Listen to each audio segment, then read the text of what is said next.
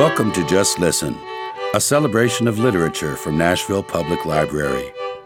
For more stories and poetry, visit our website at library.nashville.org. Please feel free to leave a comment or to make requests or recommendations. And now, for today's selection.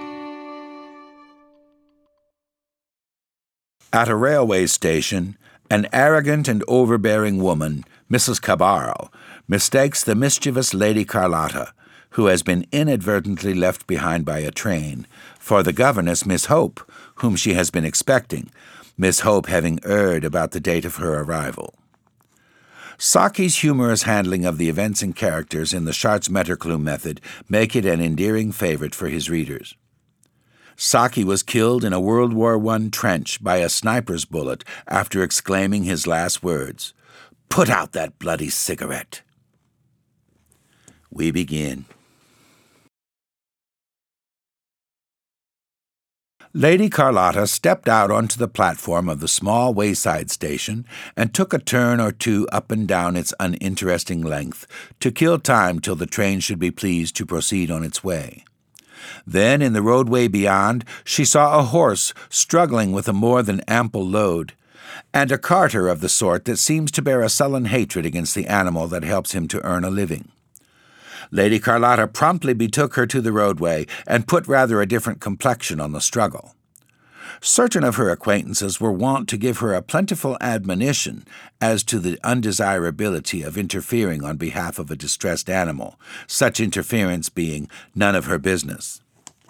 Only once had she put the doctrine of non-interference into practice, when one of its most eloquent exponents had been besieged for nearly 3 hours in a small and extremely uncomfortable may-tree by an angry boar-pig, while Lady Carlotta, on the other side of the fence, had proceeded with the watercolor sketch she was engaged on, and refused to interfere between the boar and his prisoner. It is feared that she lost the friendship of the ultimately rescued lady.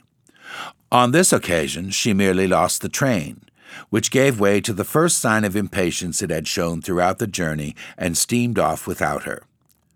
She bore the desertion with philosophical indifference. Her friends and relations were thoroughly well used to the fact that her luggage arrived without her.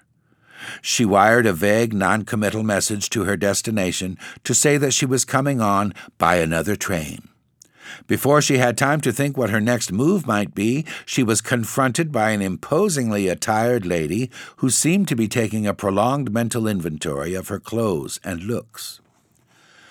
"You must be Miss Hope, the governess I've come to meet," said the apparition in a tone that admitted of very little argument. "Very well, if I must, I must," said Lady Carlotta to herself with dangerous meekness. "I am Mrs. Cabral," continued the lady, "and where, pray, is your luggage?"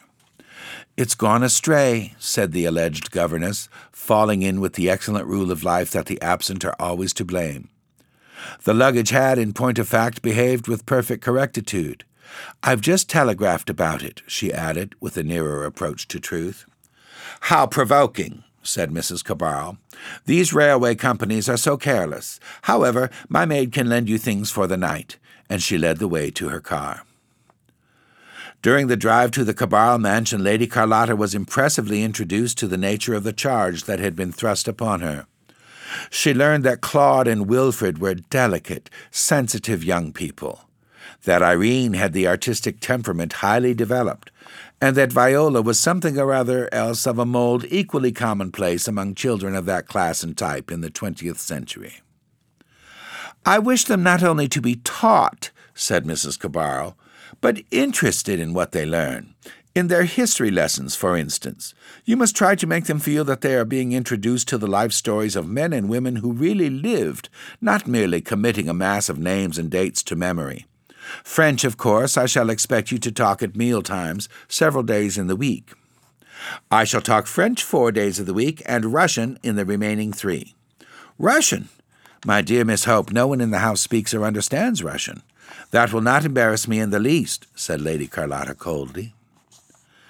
Mrs. Cabral, to use a colloquial expression, was knocked off her perch. She was one of those imperfectly self-assured individuals who are magnificent and autocratic as long as they are not seriously opposed. The least show of unexpected resistance goes a long way towards rendering them cowed and apologetic. When the new governess failed to express wondering admiration of the large, newly purchased and expensive car, and lightly alluded to the superior advantages of one or two makes which had just been put on the market, the discomfiture of her patroness became almost abject. Her feelings were those which might have animated a general of ancient warfaring days on beholding his heaviest battle elephant ignominiously driven off the field by slingers and javelin throwers. At dinner that evening, although reinforced by her husband, who usually duplicated her opinions and lent her moral support generally, Mrs. Cabral regained none of her lost ground.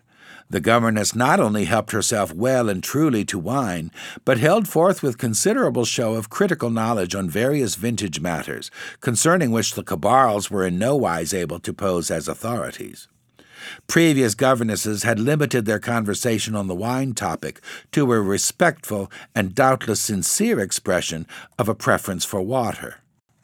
When this one went as far as to recommend a wine firm in whose hands you could not go very far wrong, Mrs. Cabral thought it time to turn the conversation into more usual channels.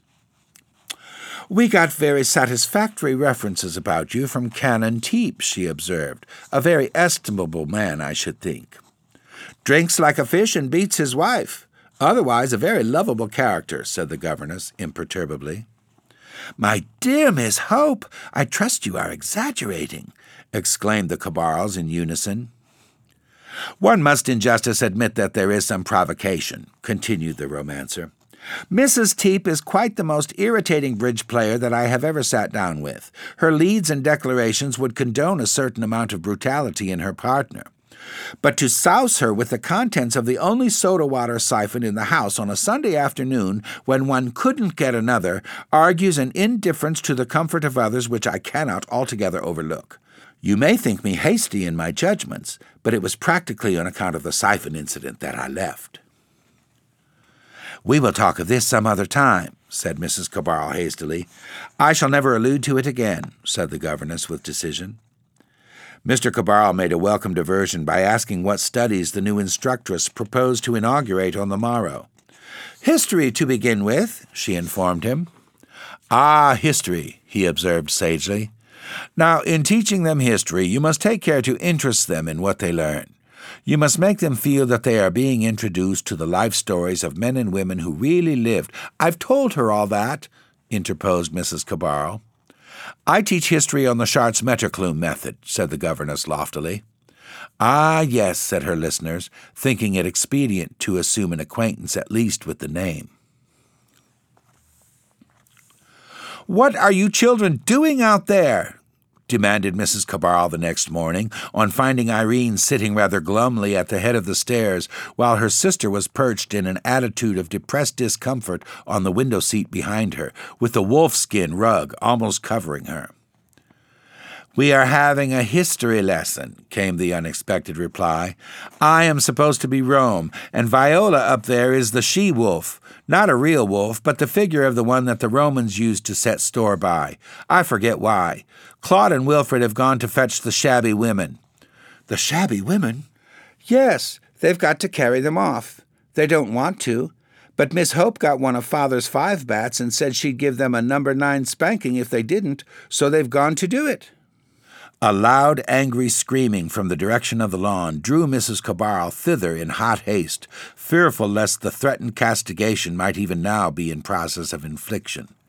The outcry, however, came principally from the 2 small daughters of the lodge-keeper, who were being hauled and pushed towards the house by the panting and disheveled Claude and Wilfred, whose task was rendered even more arduous by the incessant, if not very effectual, attacks of the captured maiden's small brother.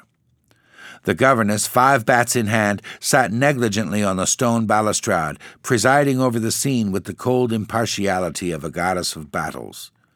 A furious and repeated chorus of "I'll tell Mother!" rose from the lodge children, but the lodge mother, who was hard of hearing, was for the moment immersed in the preoccupation of her wash-tub. After an apprehensive glance in the direction of the lodge, the good woman was gifted with the highly militant temper which is sometimes the privilege of deafness. Mrs. Cabral flew indignantly to the rescue of the struggling captives. "Wilfred! Claude! Let those children go at once! Miss Hope, what on earth is the meaning of this scene?" "Early Roman history. The Sabine women, don't you know? It's the Schartz-Metterklume method to make children understand history by acting it themselves. Fixes it in their memory, you know? Of course, if thanks to your interference, your boys go through life thinking that the Sabine women ultimately escaped, I really cannot be held responsible." "You may be very clever and modern, Miss Hope," said Mrs. Cabral firmly, "but I should like you to leave here by the next train. Your luggage will be sent after you as soon as it arrives." "I'm not certain where exactly I shall be for the next few days," said the dismissed instructress of youth. "You might keep my luggage till I wire my address. There are only a couple of trunks and some golf clubs and a leopard cub." "A leopard cub?" gasped Mrs. Cabral. Even in her departure, this extraordinary person seemed destined to leave a trail of embarrassment behind her. "Well, it's rather left off being a cub. It's more than half grown, you know. A fowl every day and a rabbit on Sundays is what it usually gets. Raw beef makes it too excitable. Don't trouble yourself about getting the car for me. I'm rather inclined for a walk." And Lady Carlotta strode out of the Cabral horizon. The advent of the genuine Miss Hope, who had made a mistake as to the day on which she was due to arrive, caused a turmoil which that good lady was quite unused to inspiring. Obviously, the Cabral family had been woefully befooled, but a certain amount of relief came with the knowledge. "How tiresome for you, dear Carlotta," said her hostess, when the overdue guest ultimately arrived. "How very tiresome losing your train and having to stop overnight in a strange place." "Oh, dear, no," said Lady Carlotta. "Not at all tiresome. For me." Thanks for joining us. Tune in to another session of Just Listen by visiting your Nashville Public Library website at library.nashville.org.